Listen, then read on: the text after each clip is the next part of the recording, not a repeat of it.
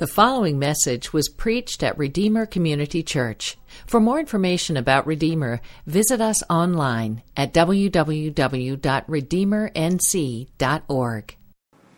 Today's scripture reading comes from Psalm 42, verses 1 through 5. As a deer longs for flowing streams, so I long for you, God. I thirst for God, the living God. When can I come and appear before God? My tears have been my food day and night, while all day long people say to me, "Where is your God?" I remember this as I pour out my heart, how I walked with many leading the festive procession to the house of God with joyful and thankful shouts. Why, my soul, are you so dejected? Why are you in such turmoil? Put your hope in God, for I will still praise him, my Savior and my God. This is the word of the Lord. Do you remember playing hide and seek as a young child? So one person closes their eyes and starts counting while the other kids run away and hide. When the counter reaches the magical number, he yells, "Ready or not, here I come." Then the hunt begins. He runs around looking behind trees, in garbage cans, searching anywhere, everywhere for those hiding from him. So if my memory serves me correct, the game ends the same way every time. The youngest sibling is chosen to seek. When he closes his eyes and begins counting, the older siblings all sneak inside without telling him. So he reaches 100 and he starts searching for his brothers and sisters.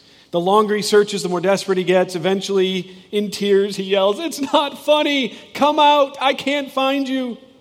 And the whole time he's searching, his siblings are inside watching Andy Griffith Show reruns. Do you ever feel like God is hiding from you and it won't come out? Does it seem like he's gone inside and forgotten about you? Does he seem far away, maybe even disinterested in what's going on in your life? Psalm 42 and 43 speak to this experience of feeling distant from God. These two psalms were originally a single poem describing a time of exile when God felt far away. Now, these are the first psalms written by the sons of Korah, and it's part of a collection of psalms that begins with Psalm 42 and stretches through Psalm 49. The sons of Korah were musicians who led worship in the temple. And though we don't know the specific historical situation that prompted the writing of this poem, it seems that the author was in exile from Jerusalem. He may have even been one of the hostages taken by King Jehoash when he attacked Jerusalem. Whatever the specific reason, he's far from home and he feels far from God. He's not only physically in exile, but he feels like a spiritual refugee as well. Are you there right now? Have you ever been there in the past? Has God ever felt far away? Have you ever felt like you were in exile, not sure how or when you would return? This psalm not only helps us articulate the pain of exile, but it shows us the path home. Now, unlike many of the psalms we've studied this summer, the problems facing the author are not the result of a particular sin. So many of the psalms that we've been studying this summer, at some point we see that there's a specific confession made by the writer acknowledging that his sin, at least in part, was behind why he was in a difficult circumstance. But we don't have that here. Nothing in the psalm indicates that the author's sin has led him to this point. And this may be why he finds it so painful. He's trying to be faithful. He loves God and he longs to be with him. He's not living in rebellion. He's not hiding sin. Can you identify with how he feels? Maybe God feels distant to you as you read your Bible. Maybe God seems silent as you try to pray. And the distance you feel doesn't, as far as you can tell, it doesn't seem to be a result of apathy or rebellion. It seems to be happening in spite of what you're doing, not because of what you're doing. Well, in his pain and into the silence of God, the author asks 11 questions. And I want to focus on 3 questions that I think summarize the pain he's feeling. Here's the first question. When can I appear before God? When can I appear before God? Now, this question is found in verse 2. It really summarizes verses 1 through 4 of Psalm 42. Now, verse 1 is often misinterpreted. So when we read verse 1, we tend to think of sort of this beautiful pastoral scene. There's a nice brook that is flowing between a grove of trees. From the forest edge, little Bambi appears, and he makes his way down to the stream. And as the afternoon sunlight reflects upon the flowing water, Bambi takes a nice, contented drink. Oh, that's not what verse 1 is describing. This is describing a time of drought where the stream has dried up. There are only a few shallow, stagnant puddles with flies buzzing around them. Bambi's dead, and Bambi's mother is dragging herself to the puddle, hoping that there's enough water in there to keep her alive for one more day. Look at verse 1. As a deer longs for flowing streams, so I long for you, God. I thirst for God, the living God. When can I come and appear before God? The psalmist is desperate for God's presence, and he feels like he might die if God doesn't respond. His soul feels like it's shriveling from lack of refreshment. He can't seem to find a trace of God's presence anywhere he looks. When will things change? When will he experience God's presence again? Not only is he thirsting for God, but he says he's starving for God as well. No food or water, just tears and jeers all day long. Verse 3, he says, my tears have been my food day and night. While all day long people say to me, where's your God? So he's surrounded, he says, by people that are feasting on God's substitutes. They take bite after bite, and as they eat of these substitutes, they mock him and they say, where's your God? Why won't he help you? And his hunger is made worse by his inability to answer the question, because he knows that nothing other than God is going to satisfy him, but God seems so far away. Now in his sorrow, he thinks back to what it used to be like. So he remembers these wonderful times of worship at the temple, these great celebrations where he would walk with a crowd of feastgoers up to the temple, and as they're walking, they're singing and they're shouting praises to God. And those sweet memories of worship make this isolation and exile even more painful. Verse 4, he says, I remember this as I pour out my heart. How I walked with many, leading the festive procession to the house of God with joyful and thankful shouts. He knows something that each of us should know, but we often forget. That gathered worship is one of the most important ways that we experience the nearness of God. Now, it's not the only way, but it's an indispensable way. I remember talking with the Purdues. Those were some of our former global partners. Not long after they had moved to the Far East to take the gospel there, and I was visiting with them, and I remember them saying that one of the hardest parts about being halfway around the world, immersed in a new culture, was being away from their church's worship gatherings. They felt deeply the sting of that loss, the loss of joyful singing and of celebrating the Lord's table, the loss of deep communion around the Word of God and in prayer. And so this is one of the ways that we can serve our current global partners. We can pray for them as they navigate the loss of gathering for worship in their native tongue. Like, that's hard. It's painful. It hurts. Does it hurt you to miss the weekly worship gatherings? See, there's a strange phenomenon that I've witnessed over the years, that when the ability to worship is taken away, Christians desperately miss it. Like, they feel the loss in a profound way.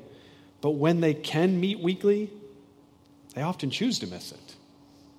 Like they make it optional.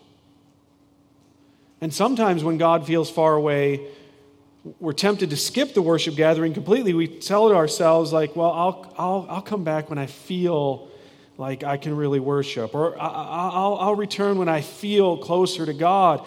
When God has given you this weekly gathering as a gift to experience His presence with His people, when He feels distant, draw closer to other Christians. Like skipping this is not going to make you feel closer to God. Here's the second question. Why have you forgotten me? Why have you forgotten me? So the psalmist's physical distance from Jerusalem describes or pictures his sort of spiritual feelings. So he's stuck in the north of Israel. He's possibly on his way, maybe as a captive outside the borders. And he finds his current situation deeply depressing. As he travels through the mountains, he hears water rushing over the cliffs, and he feels like that water is battering him. He feels like the water has swept him off his feet and is pounding him into the rocks. Look what he says in verse 6. He says, I am deeply depressed. Therefore I remember you from the land of Jordan and the peaks of Hermon, from Mount Mizar. Deep calls to deep in the roar of your waterfalls. All your breakers and your billows have swept over me. Now, something interesting happens in his sorrow. In his sorrow, he affirms correct theology.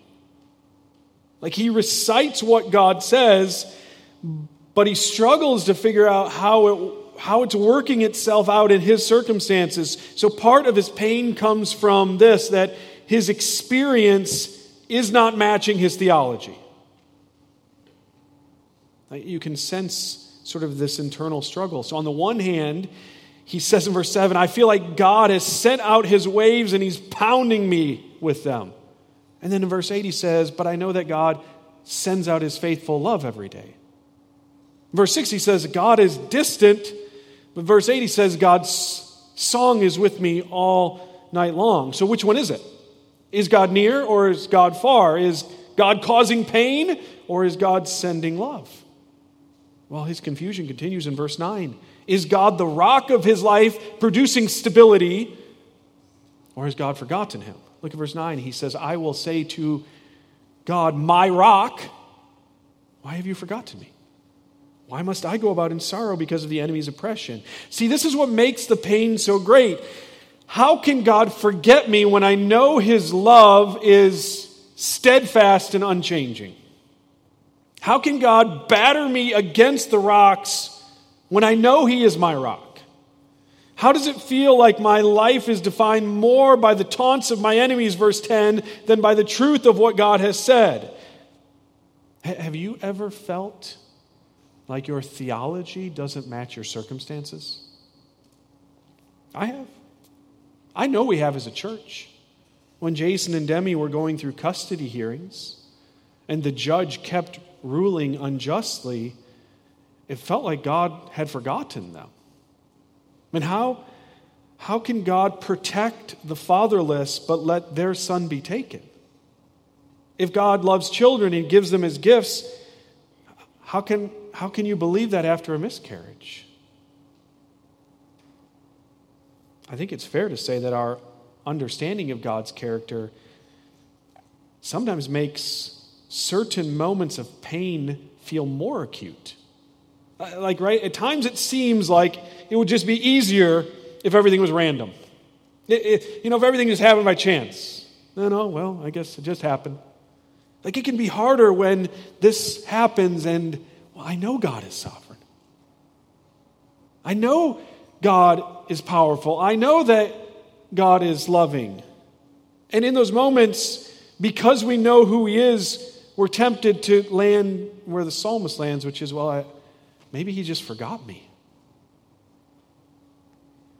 Can I encourage you to be sympathetic to those who are struggling?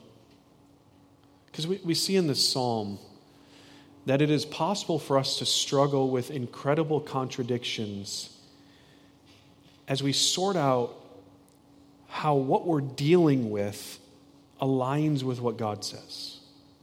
So it's possible for me to simultaneously affirm that God is my rock and to feel like God is dashing me against the rocks.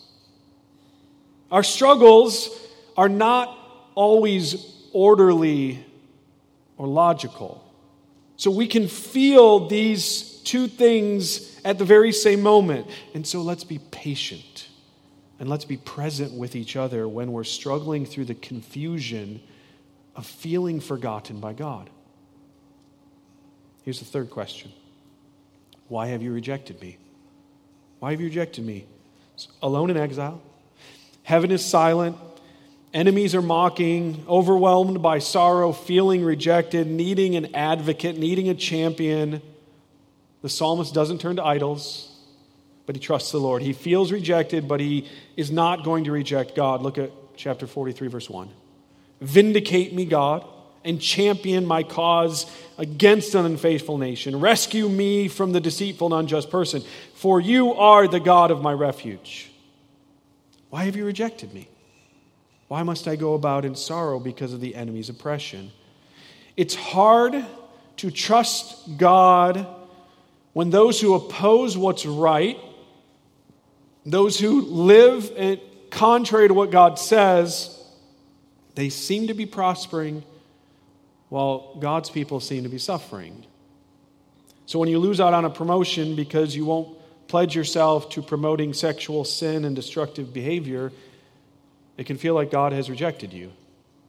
When your husband is imprisoned by the communist government because he preaches the Bible, it can feel like God has rejected you. When evil empires gain more power and use that power to hurt and harm Christians, it can feel like God has rejected his people. But do you realize that Jesus understands the feeling of rejection? In fact, Jesus chose God's rejection so that we would never have to face it. That Jesus took our sin on his shoulders, and through the offering of his life in our place, he vindicated us before God. He is our champion, and his death and resurrection assures us that even if we feel rejected, if we belong to him, we aren't rejected. We cannot be rejected ever. However, there are evil and demonic forces at work in our world. In our age of science and technology, it's easy for us to forget that we have an enemy who is opposing us at every turn, that he is trying to make us feel alone. He is trying to convince us that God has forgotten us. He's trying to make us think that the challenges of life are whispers of God's disappointment with us. Sometimes we feel like God is a long way from us. We feel like we've been exiled from his presence. That he's not only forgotten us, maybe he's rejected us. If you feel this way, can I offer you hope? Because these psalms give us a path home. I love this. I love that this psalm speaks honestly to the Christian condition. It admits that sometimes we feel like God is far away and we don't know what to do. But it does more than affirm our feeling. It guides us back to God. So it gives us 3 steps to take on the way home. Here's how we get home when God feels distant. Keep talking to God. Keep talking to God. So how do you respond when you're frustrated? How do you respond when you're depressed? Some people clam up and don't talk at all, right? They grow silent, and the pressure keeps building, sort of like a tea kettle. It just keeps building until they explode on some unsuspecting person at Kohl's. Right? Others can't shut up. Right? They talk to anyone. They talk to everyone. They're like a leaky faucet. And they share how they feel with everyone, even with people who are known to give bad advice. Listen, you don't stop talking to God because he feels far away. The further he feels, the more you need to talk to him. That's what we see modeled in this passage. Look at Psalm 42, verse 1. As a deer longs for flowing streams, so I long for you, God. Verse 6, I am deeply depressed, therefore I remember you. Verse 9, I will say to God, my rock, why have you forgotten me? 43 verse 1, vindicate me, God, and champion my cause against an unfaithful nation. Rescue me from the deceitful and unjust person. Verse 2, for you are the God of my refuge. Now I've noticed this tendency in myself and others. The thing I most need to do is the hardest thing for me to do. So for instance, when life is busy and I find it hard to find time or energy maybe to exercise, what's the thing I most need to do? I most need to watch what I eat. Because that makes sense, right? Don't have time to exercise, watch what you eat. Is that what I actually do? No. Because I can't exercise, I'm like, well, might as well eat whatever I want. Like that's not logical, but it's natural, at least to me. So when God feels far away, what do I most need to do? I need to keep talking to him, to cry out to him, to pound on heaven's door until I get an answer, but that is hard. Let me suggest a practical way that will help you keep talking to God when he feels distant. Invite someone to talk to God with you.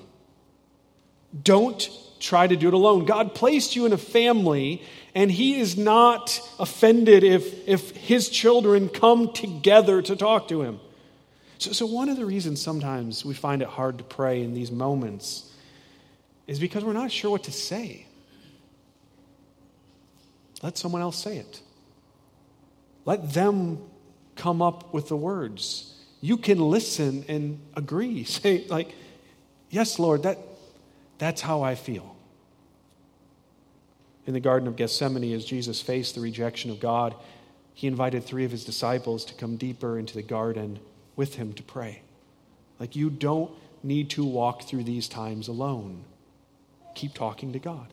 Here's a second step. Trust him to respond. Trust him to respond. So here the psalmist is. He's writing these words. He's in exile. He doesn't know what's going to happen next. But he is confident of this, that one day God will respond to him. He knows he needs God to intervene, and God will not remain silent, and so he begs God to lead him back home. Look at verse 3. He says, send your light and your truth. Let them lead me. Let them bring me to your holy mountain, to your dwelling place. Then I will come to the altar of God, to God my greatest joy. I will praise you with the lyre, God, my God. You see, the way home is not something the psalmist can manufacture on his own. Like he can't get himself out of the situation he's found himself in. God has to do it. When everything is dark, when everything is distorted, God has to send light. God has to send truth. God needs to guide him. Like, he cannot and he will not discover the answers on his own. But notice how he continues to hope even when things seem bleak. Like, he doesn't let go of this hopeful future. He sees a future return to Jerusalem, the holy mountain, to the temple or God's dwelling place, the altar inside the temple, and finally, God himself at the center. So part of faith is holding on to future hope, even when you have no idea how future hope will be fulfilled. I mean, of course, waiting is always a part of faith. If you don't have to wait, you don't need faith. Faith is for waiting. So if I were to promise you $100 and give it to you as I made the promise, you don't have to trust me. I'm going to give you $100, and there it is. You didn't have time for faith. But if I say this, I'm going to give you $100, and I don't give it to you immediately, now you have to trust me. Like, brothers and sisters, we know this, that we're called to live a life of faith. The just shall live by faith. Which means we're called to a life of waiting for God's promises to come to pass. There's no way around it. Now I think it's clear as we read these verses that the psalmist has thought deeply about what the future holds. Like, can you see this as he writes this? He can picture himself gathered again with the congregation, celebrating together God's deliverance. In verse 4 it says he can even picture himself playing the lyre. Now the lyre is a small harp-like instrument. Adam actually almost ordered one this week to lead the final song.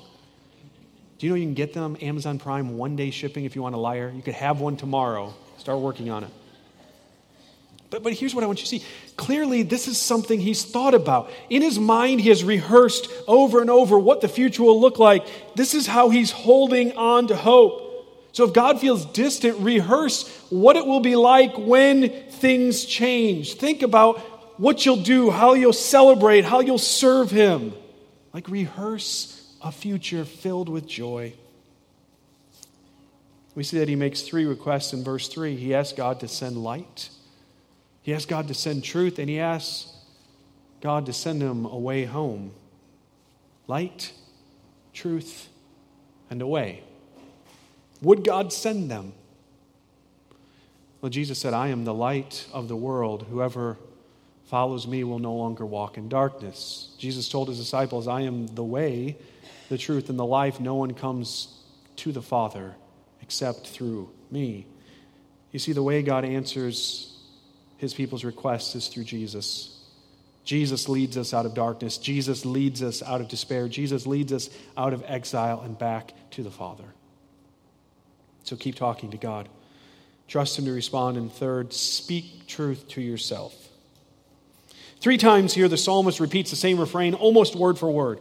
So as he talks with God about his struggles, as he waits for God to respond, he counsels himself with the truth. Look at Psalm 42, verse 5. Why, my soul, are you so dejected? Why are you in such turmoil? Put your hope in God, for I will still praise him, my Savior and my God. He repeats it again in verse 11, and then in chapter 43, verse 5. So he doesn't just listen to himself, he speaks truth to himself. In his helpful book, Spiritual Depression, the British pastor Martin Lloyd-Jones offers this counsel from this psalm. He writes, have you realized that most of your unhappiness in life is due to the fact that you are listening to yourself instead of talking to yourself? Take those thoughts that come to you the moment when you wake up in the morning.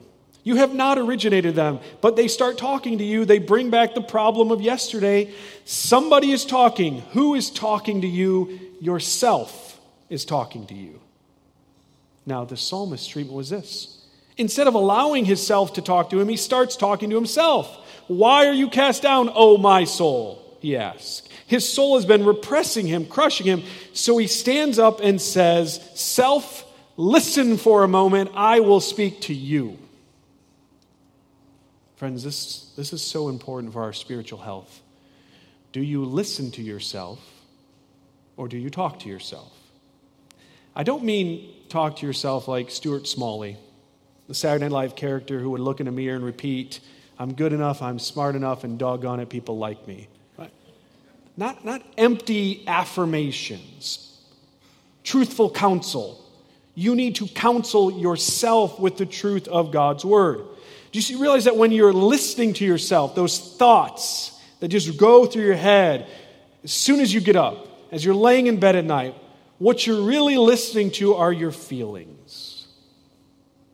And I don't know how many times I've seen this, you probably have too, where someone justifies a terrible decision, a life-changing, often life-destroying decision with, well, I really felt like I should. Or I feel like I'm supposed to. Listen, your feelings are like a 4-year-old. They can be a lot of fun, but they shouldn't be making the decisions. The psalmist doesn't trust his feelings. He doesn't say, why are you troubled, O my soul? Oh well, what can I do? I feel troubled.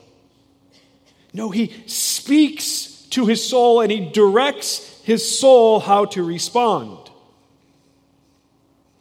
Now you may be thinking, Josh, it's not that easy. When God feels distant, when I feel troubled and anxious, depressed, I can't tell myself how to feel. This is not a switch I can flip. And that's true. I am not encouraging you to trust your own willpower. Remember how he's been talking to God the whole time. He's trusting God to act. He's trusting God to be his champion. He doesn't say, like, I'll be my own champion. He says, I need a champion. I need someone who will send me light. I need someone who will send me truth. I need someone who will guide me home. So he's counting on God to act. But while he talks to God, he counsels his own soul. And it's not easy. I'm not saying or suggesting it's easy. Notice he says the same exact thing to himself 3 times. Not once, not twice, 3 times. See, when you're downcast, you can't counsel yourself once and think that'll be sufficient. You have to keep telling yourself how to respond.